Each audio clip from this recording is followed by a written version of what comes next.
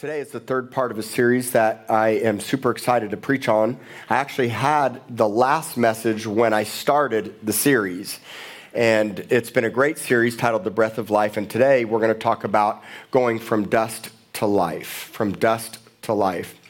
It takes incredible faith to go from seeing to believing, and that was the case with Ezekiel in Ezekiel chapter 37.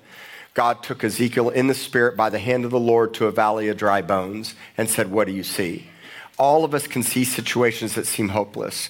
In many cases in the world around us, things can seem hopeless. Struggles, challenges, things that we burn down to the ground, failures, mistakes, hardship. Every single one of us has to face those kind of things. Jesus made it clear that in this world we'd have trouble, but to take heart because he overcame the world. And so it took faith. By faith, last week I shared Romans 10:17, that faith comes by hearing and hearing by the word of God, or what I would call the breath of life. And when God breathes his life into you, when you hear his voice and you are obedient, you go from hopeless to hopeful every single time. And it's a repetitive pattern. We're always having to have hope in the midst of difficult situations, and we're always having to believe differently than what we see with our natural eye. Our natural eye points to a valley of dry bones, death, destruction, hopelessness, cut off. It looks really bad in the natural. But God says, when you hear my word and you trust my voice, I see things differently than the way that you see things in the natural. The key is going to be for us to start seeing things the way he sees them. And the only way you're going to do that is by faith. Faith is the evidence of things hoped for and the substance of things not seen. So there's an evidence and there's a substance. It's not blind faith. It's trusting God no matter what, every single time, no matter the outcome. It's remaining consistent and not giving up and backing down. And the devil always works on overtime to steal, kill, and destroy. He doesn't ever want you advancing. And the minute that you make a decision that you're going to move towards the things of God, he makes an extra concerted effort to knock you back. It's familiar spirits from your past. They had you in their grip for 10, 20, 30, 40 years. I don't know how long it is for some of you. But don't think that they want to let go so easily. So they come back to say, hey, come back to us. Come back to your old ways. Return back to the things that brought you pleasure and joy before. But God says, no, you're mine now. When you give your life to him, you become his. And he takes you from a place of death to life. He takes you from a place where your sin was once crimson scarlet, and he makes you white as snow. He takes you from a place where you're lost to found, from stuck to free again, from a valley of dry bones to a mighty army for the kingdom of God. It all comes down to what you see and what you say. And if you don't have the breath of life coursing through your veins, breathing in your face, then you're not going to have the belief, the hope, the faith, and the confidence every single time to overcome. Not only for yourself, but to help other people overcome. From the breath of death to the breath of life. And to really understand the breath of life, we have to go back to the garden. And I love talking about the garden. The garden is one of my favorite things to talk about. We have the two trees, the tree of the knowledge of good and evil and the tree of life. We have the result of the curse. We have what life was like before the offset when Adam and Eve ate from the tree. We have the job description for all humanity: be fruitful, multiply, replenish, reign, and have dominion. We have your job title, which is a gardener, which is tending and taking care of what God's already created. We have rest. Everything points back to the garden and points forward to a garden. Jesus prayed in a garden. Jesus will come back to a garden. And Jesus wants our hearts to be gardens. And it was in the garden that Adam was created. So let's look at Genesis chapter 2, verse 7. And the Lord God formed man of the dust of the ground, and he breathed into his nostrils the what? The breath of life, and man became a living being. I love this word form, or to be formed. To be formed means to fashion or to frame. It means that God created us for both human and divine purposes. God was intentional when he created man. Just like he fluttered over the earth when it was void and without form, like a mother hen with expectation. God knew exactly what he wanted to do. First was the natural, which was in disorder and disarray, and then God put it into order and brought the spiritual. And so with Adam, God would form him or vex him or stretch him from the dust of the ground with a purpose and with an intent. The best way for me to tell you that is it's predetermined. Now don't get sidetracked with predestination. A better word's predetermined. And the word determined means God has made a resolution. I've determined and I've resolved that there is a purpose for your life and I want to see it accomplished, and I'm creating you for a great destiny or destination in your life. Another great way to think about it is a potter making clay. So first off, the clay doesn't tell the potter what to make. Second of all, the potter has a plan in his mind or an aim or a purpose when he sits down at the wheel to make that clay into something beautiful or a vessel or whatever he's going to make. So the potter always has a purpose, and that's the case when man was created. This also is the understanding that from distress and from being pressed, God makes you into something. He narrows you, cramps you, and straightens you, and spreads you out, lays you out like making a bed. It's the same concept when David said, if I make my bed in hell, God, you will be there. So when God made man out of the ground, he formed him, fashioned him, molded him, stretched him, vexed him, and then he breathed life where? Into his nostrils. Nostrils are really important. The nose is really important. The olfactory bulb or the olfactory system, which is responsible for your smell, it serves so many purposes inside your head and your body, so many purposes. Not only does it support the sense of smell, but it directly feeds information to your brain. God knew exactly what he was doing when he would breathe into the nostrils of man. When your olfactory system is damaged or disrupted, you can struggle with the joy of eating foods, drinking drinks, or feeling a loss because you don't know the smell of something beautiful, perfumes, flowers, fresh baked bread, muffins, cinnamon rolls, whatever it is.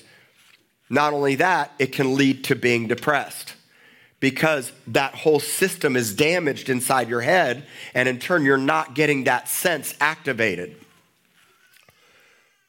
The other dangers include not being able to detect dangers like leaking gas or spoiled food. Your nose is one of the most complex, elegant organs in your body, and it performs critical life functions and really deserves massive props in keeping you healthy, safe, and alive.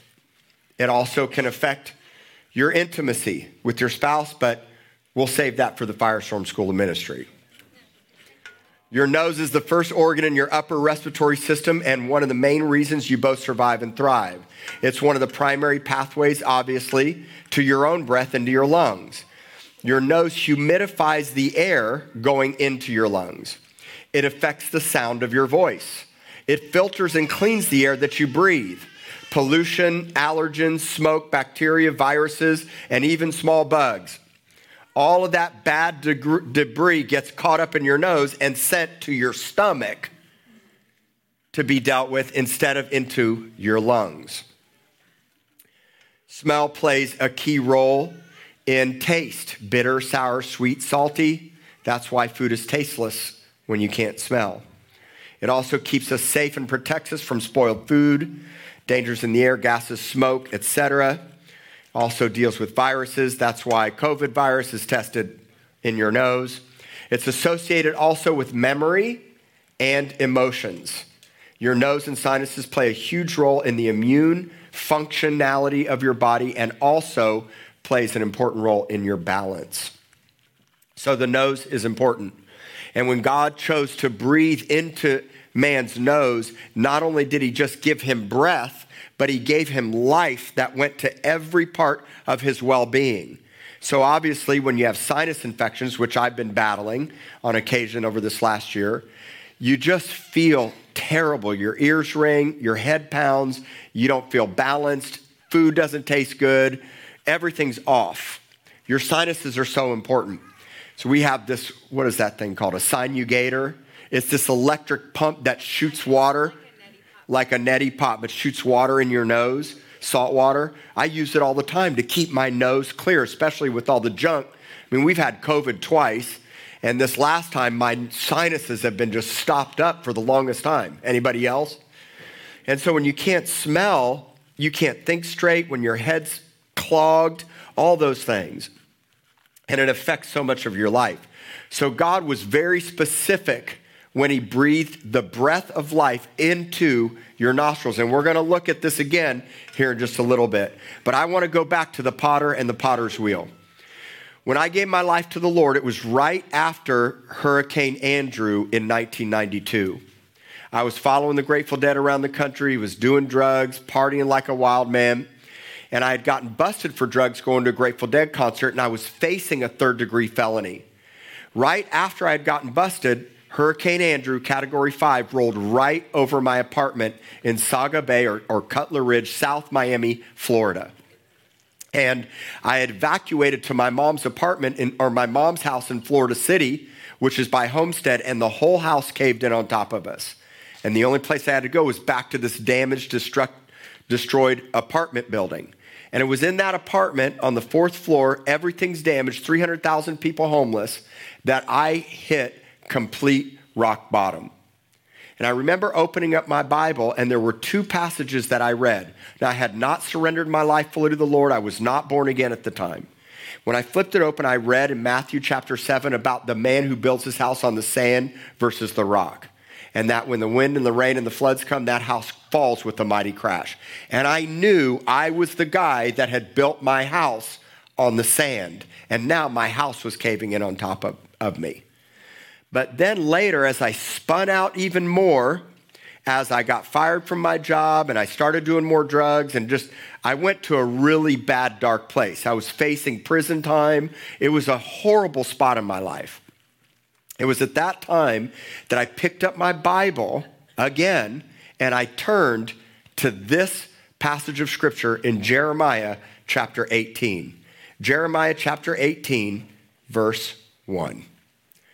The word which came to Jeremiah from the Lord saying, arise and go down to the potter's house, and there I will cause you to hear my words. Now, I absolutely love this because God's saying, I have something to tell you. And if you're going to hear it and you want to know what it is, you need to go to this place. That's why God uses all kinds of things to reveal himself to you.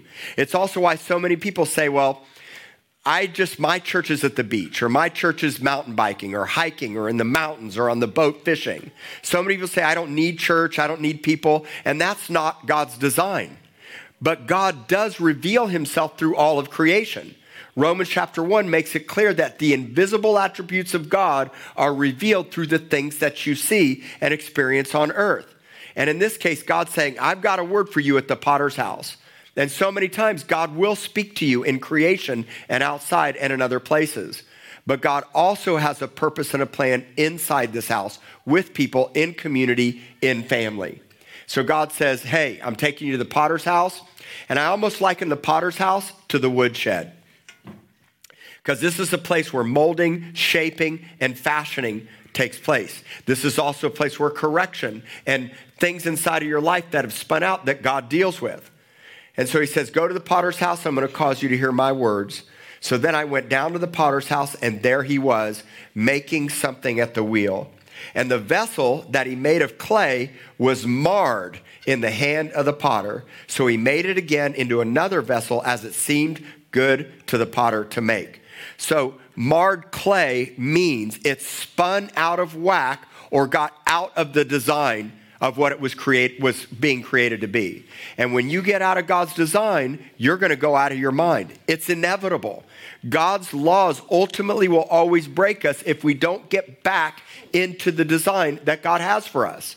And so I liken the potter's wheel to like a silversmith or to a goldsmith refining the gold. Hammer, fire, turn up the heat, hammer, fire. And so in this case, what happens when the pottery gets, or the clay gets out of whack? If you've ever done pottery before, what do? And I can see the Lord smashing us down. That was the case for me. Prison, drugs, failures, brokenness in every area of my life. I had spun out of whack. And I knew that I was a guy that had a call and a purpose from God, that I had gifts and talents that I misused for my own purposes. And I could see God smashing down. And many of you are like, man, the devil. And it's like, no, this is the Lord. Correcting, directing, fixing. Because realize what happened when the clay got out of its design. It was marred. So it had to be refashioned into another vessel, more beautiful than the first one. And that's the picture of being born again. All of us at one time or another spun out. Maybe some of you are spinning out right now. All of us are tend to in the natural just burn things to the ground. Some of you are incredibly good at burning things to the ground. But if you actually look at the composition of dust, today it can be pollutants and all kinds of bad things. But go back to the garden. It probably had volcanic ash in it. And God says, Isaiah 61:3, I will trade beauty for ashes. And so what God does is when you surrender your life and you come to the cross, God makes a trade. And he says, you were dry bones, you were hopeless, you were cut off. It looked like you were in complete disarray, but I'm going to refashion you. You got sidetracked. You got off your purpose. You got off your design. You spent your things on yourself and your lusts and your pleasures. So now what I have to do is, and it's funny because some of us, especially you younger ones, if you're a teenager, like, this is the sound of God repeatedly. And then as you get a little older, and then when you get real older, it's like, because you learn in time. My best advice for everybody that's 20 and under is be a modern day Joshua who dwelt in the temple, who dwelt in the tent of meeting. Even when Moses left, Joshua made the decision to stay in the house of the Lord and pray. My challenge to every one of you is to be like David. Men and women after God's heart, no matter what. Even when there's failures and mistakes, you're repentant, you're broken, and you're running to God, and you own it.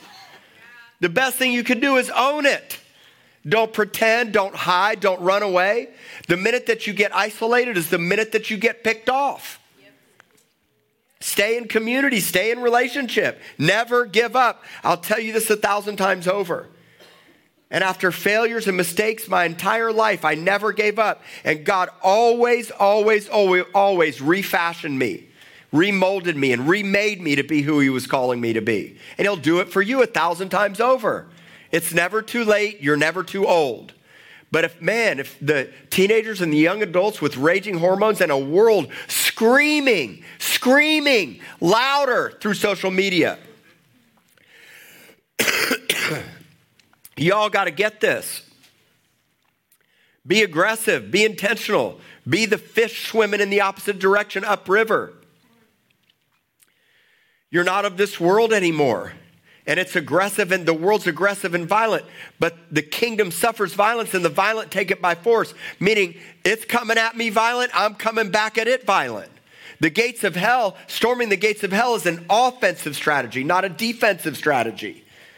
And it always takes effort, and it takes faith, and it takes work. What do you see? So many times, I want to give up. And many times, you're going to want to give up. You're going to feel like, man, it's too much drama, too hard, broken people, church again, witnessing, preaching, sharing. It all takes faith, it all takes intentionality, and it all takes many times doing something that calls you out of your comfort zone.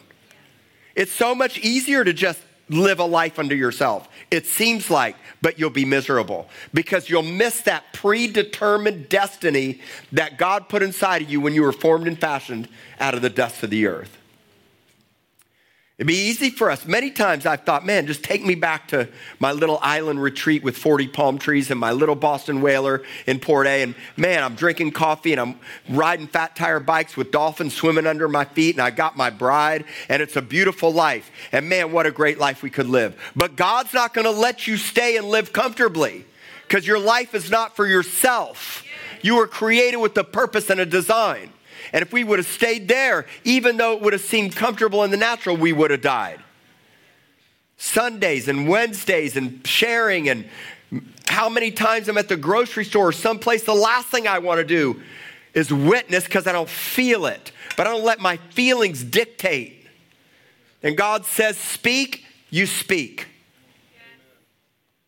It takes intentionality. And the clay does not tell the potter what to do or what to make. And so the clay would have to be reformed and refashioned. It would be smashed down, remade, spinning, molding, water, pressing, shaping, designing, and making you into be what God's called you to be. Verse 5, then the word of the Lord came to me saying, O house of Israel, O house of Rock City, O body of Christ, O Corpus Christi, O Nueces County, O Texas, O nation, United States of America. The instant I speak concerning a nation and concerning a kingdom to pluck up, to pull down, and destroy it, if that nation against whom I have spoken turns from its evil, I will relent of the disaster that I thought to bring upon it. That's why you got to understand how God actually views and understands the nations. Psalm 2 makes it clear. Why do the nations rage and plot a vain, pointless, useless, waste of time thing? I'll hold them in derision and I'll, ha, ha, ha. Woo, man, they have no idea. No idea. God literally laughs and holds the nations in derision. They can't plot a vain thing. They may be plotting, but it's vain. Every tongue that rises in judgment against you, God will condemn. And so this is powerful because God says, I have authority over the nations. And if they relent, then the disaster that I thought to bring upon it, I will relent from. Verse 9, the instant I speak concerning a nation and concerning a kingdom to build and to plant it, if it does evil in my sight so that it does not obey the breath of life or my voice, then I will relent concerning the good in which I said I would benefit it. Now, therefore, speak to the men of Judah and to the inhabitants of Jerusalem, saying, thus says the Lord, behold, I am fashioning a disaster and devising a plan against you. Return now everyone from his evil way and make your ways and your doings good. God wants to bring the breath of life. But if the nations and people stay obstinate and stubborn and rejecting the breath of life, it becomes the breath of death. And God's making it clear. I'm letting the nations know in advance. Repent. Turn from the wicked ways. All of us need to repent and turn from our own wicked ways. Receive the breath of life and come back into the design that God's called us to come back into. Verse 12. And I love this. I mean, I don't like what they said, but I love the connection with Ezekiel 37. In Ezekiel 37, verse 14, they said, the dry bones said, we're hopeless and we're cut off. These people, these nations said, that is hopeless. The word of God coming to Jesus is hopeless. So we will walk according to our own plans and we will everyone obey the dictates of his evil heart. The stubborn dictates of man's imagination and walking in their own plans brings the breath of death. It's the deceptive lie that coming to Jesus and surrounding your life fully to him is hopeless. So we choose to fashion our own selves. Hence the marred clay that had to be refashioned by him. I have so many people that catch me in various places that know I'm a pastor, and they say, can I get a minute? Can I get some time with you? But they don't want to come here. They don't want to surrender their lives. And I'll give most everybody a minute, maybe 5. My minute's more like 5 or 10. I can't say anything short. And I'll preach the gospel, I'll tell them the truth, I'll see the design in their life, I'll love them, I'll encourage them. But at some point, it becomes a waste of my time because they're not willing to come to the cross. And every single one of us has to come to the cross. People want the policy but they don't want to pay the price. They want the benefit of the policy, but they don't want to pay the price. And it's like, listen, I care about you and I love you, but until you forsake all and come to the cross and get born again, you can't disciple somebody that's not a disciple. Now, I can love you, I can point you in the right direction, but we have to be the ones to own it and say, I've spun out, I got sideways, I was on that wheel, I know God has a purpose and a destiny and a plan, and maybe some of you don't know that and you're hopeless. Well, guess what? I'm going to tell you God has a plan for your life. You're going to hear the clarion voice that God loves you. You have a design. He made a resolution. He knows who he's called you. He knows you intimately, and he calls you by name. And so these people that I talk to, they have got to come to the place of realizing, and so do all of us, that coming to Jesus is not hopeless. Coming to Jesus is transformative. Now, I know that from my story, but you got to know that from your story. I know what Jesus can do because I know what he's done for me. And I tell people that. But most of the time, the people that I run into on the streets or that, have church hurt or dysfunctional lenses on their soul from their past or eating from the tree of the knowledge of good and evil, I have to literally try to convince them to surrender all and come to Jesus. And if they don't do it from the right heart, they're not going to stay and it's not going to stick. And so I challenge all of you, go all in. Don't dictate your life any longer by telling the potter what to make. We have to turn from evil and obey the breath of life that brings life. The potter has a plan and a purpose, a determined resolution. And sometimes he has to make you again and again and again. Here's the great thing about God is he never gives up, no matter how hard it is. And that's why I tell you, man, when you start manifesting, stuff starts coming to the surface. It's always an opportunity to get it out. Fire, hammer, fire, hammer. Get the coal out. Get the dross out. Turn up the heat. Fire, hammer, fire, hammer. And yeah, the devil's trying to lie and accuse in the process, but stop listening to the lies of the devil. For the Lord is good and his mercy endures forever. Mercy, God. Mercy. Mercy triumphs over judgment. Mercy triumphs over judgment. I love you. I care about you. I'm for you. I'm not against you. You're not condemned. Come out of that old life. Come into the new life that I have for you. That's what the Lord says every single time. This is amazing news. You guys should be fired up. Woo! This is the beauty of the blood. It's always speaking a better word. The blood of Jesus is always talking. And you know what it says? Forgiveness, redemption. I love you. Get it out. Come out. Come out, that lion spirit. Come out, devil. Come out, shame. Come out, victim mentality. Come out, depression. Come out, worry. Come out, fear.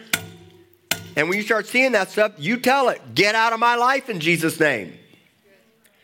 If you're born again, you have a full-grown Jesus living in you. You have authority in your life.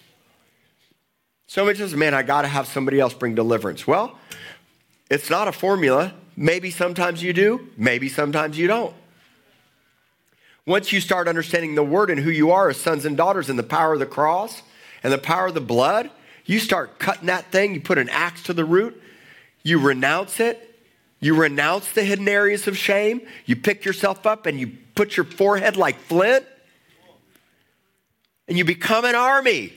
Don't stay dry bones anymore. And if there's any dry bones in me, come out. Reform. If there's dry bones in you, let's get it out. And that requires a price that we all have to pay. And it's a price to hear God's voice. So many of us just want the easy way.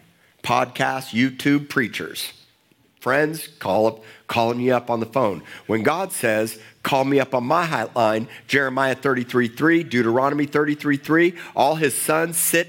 This is Deuteronomy 33:3. We all should know Jeremiah 33:3. But Deuteronomy 33:3 is a powerful 333 because it literally talks about his sons and daughters receiving instruction by sitting at his feet. Not one of us gets to bypass the woodshed or the potter's wheel or intimacy in the secret place. That's why I love Psalm 91:1. He who dwells in the secret place of the Most High will abide under the shadow of the Almighty. Let's all say this together. Say, dwell there. Dwell there. Abide here. Abide here. Say, dwell there. Dwell there. Shadow here. Shadow here. So remember how the apostles' shadow would heal people? Whose shadow was it really coming out of them? That's why we all have to learn to hear God's voice and get the breath of life and sit at his feet. What you do in private, God reveals in secret. So what we do is we renounce 2 Corinthians 4,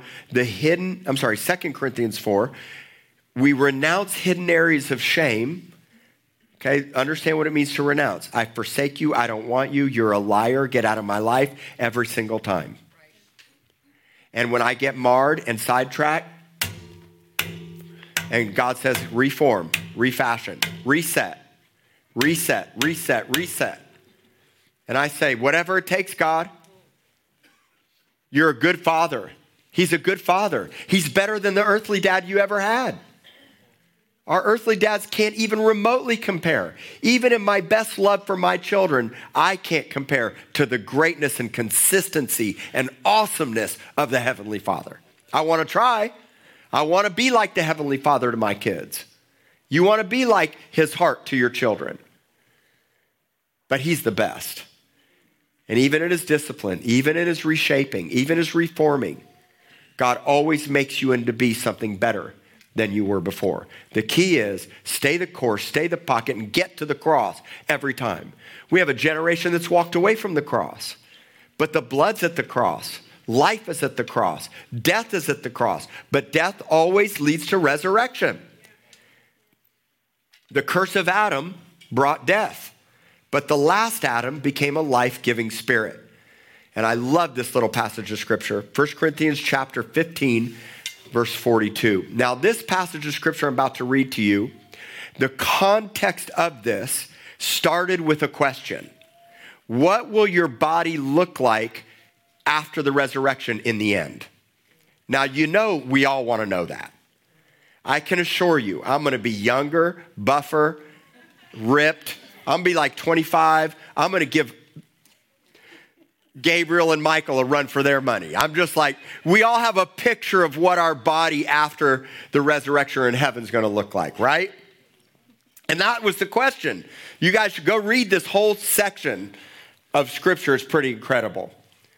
But what I'm going to read to you right now, even though it's talking about the resurrection from the dead, if Jesus doesn't come back in our lifetime, it's also talking about resurrection now. I believe it's both. Let's read it. So also is the resurrection of the dead. The body is sown in corruption, but it is raised in incorruption. It is sown in dishonor. It is raised in glory. It is sown in weakness, and it is raised in power. It is sown in a natural body. It is raised in a spiritual body. So we see we have dishonor, we have corruption, and we have weakness. And God makes the trade. That's why I say just die now. Just get on the wheel and let him refashion you. Let him remake you. Let him breathe his breath of life into you so that you can become what God's called you to become. Raised in glory, honor, strength, and power, and a spiritual body. There's a natural body and there's a spiritual body. Verse 45. And so it is written, the first man, Adam, became a living being. The last Adam became a life-giving spirit. It's from dust to life, from dust to dust, from now to dust to life. Look at verse 49. And as we have borne the image of the man of dust, which we all have borne the image of the man of dust, now we bear the image of the heavenly man. The image of the heavenly man. You know, in the Bible, the word face is used for countenance. So when God says, seek my face, and our heart says, your face, O Lord, I will seek, when God gets in our face and breathes in our face, everything changes. How you think, how you feel, how you perceive life, your sense of well-being, it changes everything. I mean, some of you are really great con artists, or we have been in the past. You got a great poker face. Like, you're never going to show anything on your face. But most people, like, my face doesn't lie. Amber's, my wife's face definitely does not lie. Right? And so when God's breath comes into your face, your countenance changes, your face changes, your look changes, how you see changes, everything changes. And now we bear the image of a heavenly man. So Adam was dust to dust, Jesus was dust to life. Adam brought death to all of us, Jesus brings life to all of us. And this is where the breath of life comes in. When you are marred clay, the hands of the potter reforms you, and he takes out everything that caused you to be marred. When you were in the dust, he stretched and vexed you into position, and when you were dead in your trespasses, he brings life into your face. I'll leave you with this, John chapter 20, verse 21 through 23. So Jesus said to them again, now this is right after Jesus resurrected from the dead. What were the disciples doing at this time? They were hiding for fear of the Jews. They were terrified. They weren't on fire. They weren't preaching the gospel. They had forgotten that Jesus said he would raise from the dead. They were hopeless. They were fearful. They were hiding out. So Jesus walks through the door and shows up, and he says to them again, peace to you. As the Father has sent me, I also send you. Verse 22. And when he had said this, he breathed on them and said to them, receive the Holy Spirit. If you forgive the sins of any, they are forgiven them. And if you retain the sins of any, they are retained. I love these three verses because it's like a sandwich. Now, we all love verse 22. He breathed on them, received the Holy Spirit. But 21 is about peace and power being sent. 23 is about forgiveness. And when the breath of life comes into your face, you get three incredible things. You get peace, you get forgiveness, and you get power. And that's why I want to remind all of you, don't hold grudges and be unforgiving and bitter towards anyone ever. Jesus made it clear we're to forgive 70 times 7 in a single day. And if you do the math, that's every 2.8 seconds. So you have about 2.8 seconds to manifest and be upset. And then you got to forgive. Because we always have to be in a position of forgiveness. And so when the breath of life comes to you, several things happen to you personally. And the disciples would have to have this personal experience of the breath of life for peace, forgiveness, and power. It was personal. But when Pentecost comes, it becomes public and corporate. You all have to have a private, personal breath of God in your face, the breath of life in your face. But we also have to have a Pentecostal outpouring of the breath of God. Why? Unity, oneness, speaking the same cultural language. Think about the Tower of Babel. Tower of Babel was the clay saying to the potter, we're going to make and be like God and build a tower to the heavens. It was demonic. It was deceptive. God would bring it down to the ground, and then he would separate all the languages of the earth at that moment so that they couldn't communicate at that time. Now God says, I'm going to reverse that curse by pouring out my spirit on Pentecost, and now everybody will be filled with my spirit, speak the same language, and be unified by the presence and the power of God, all from the breath of life. This is what we all need personally, and it's also what we need corporately. And so I want to ask you all today, are you dead, dry bones, feeling hopeless and cut off? If so, it's time to receive the breath of life. If you've slid backwards and found yourself in despair, hurt, pain, frustration, and failure, you need the breath of life today. If you need peace and forgiveness, especially to forgive yourself.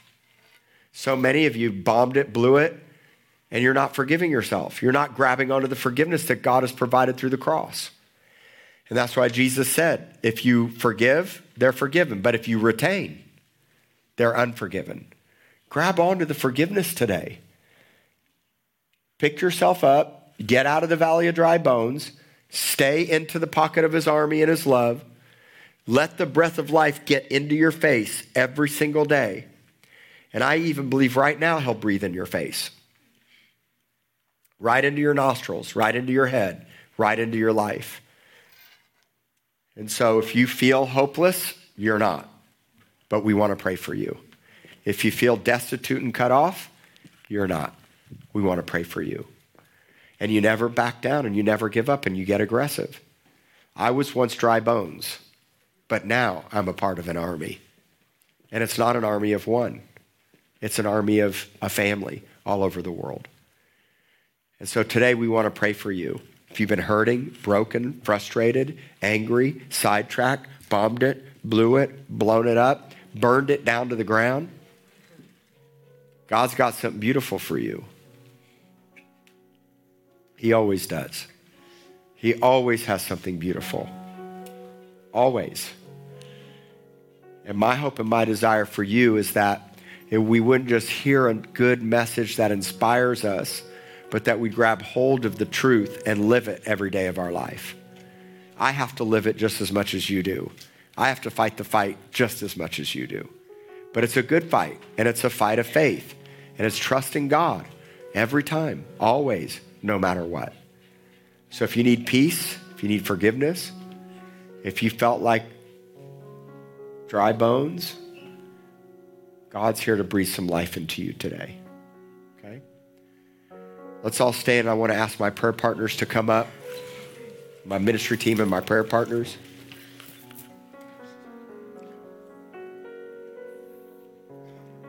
All my prayer partners and ministry team.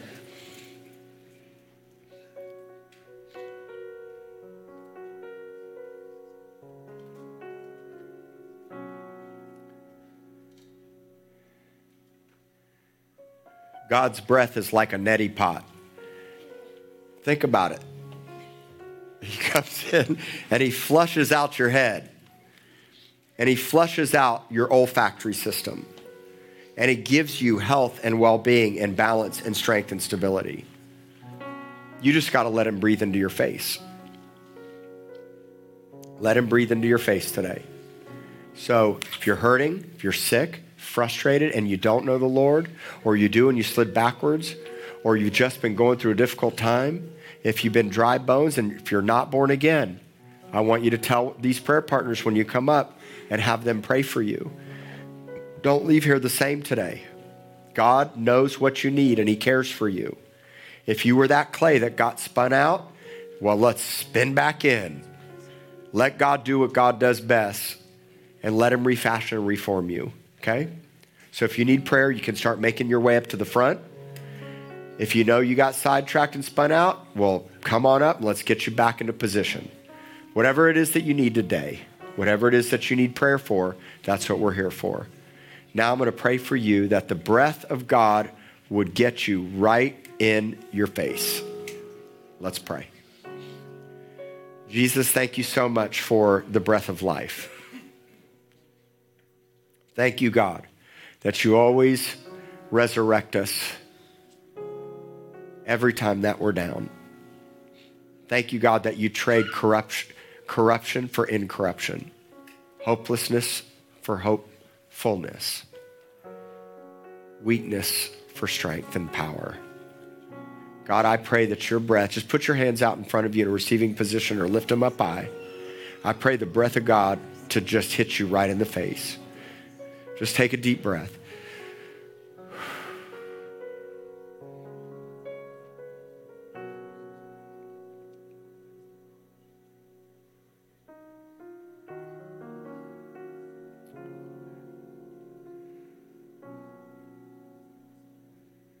This is a prayer that I pray a lot. And I want you guys to pray it with me. Say, Heavenly Father, anything I've said or done that's not in your design, that's against your will, I ask for mercy. Forgive me, Lord. Breathe your breath into my life, God.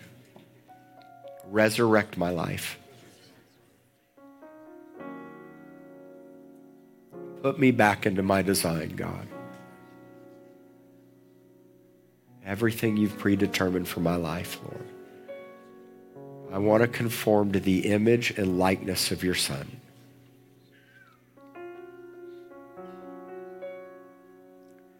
God, I thank you so much, Lord, that today as we leave, that this word and this truth and this life and your breath, that you'd always breathe upon us and propel us into the more you have in store.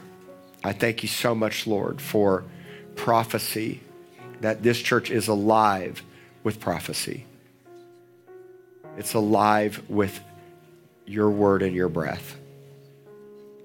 And I pray, God, that every one of us would be led by the breath, led by the wind, led by your Spirit. I ask for wisdom about our lives, wisdom about our future. And I thank you, God, for the spirit of revelation and wisdom and truth. And I thank you for your breath. Lord, breathe into our lungs, God.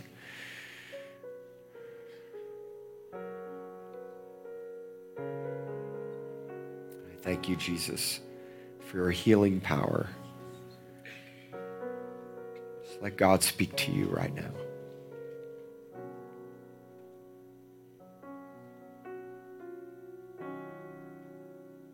I love you, Lord.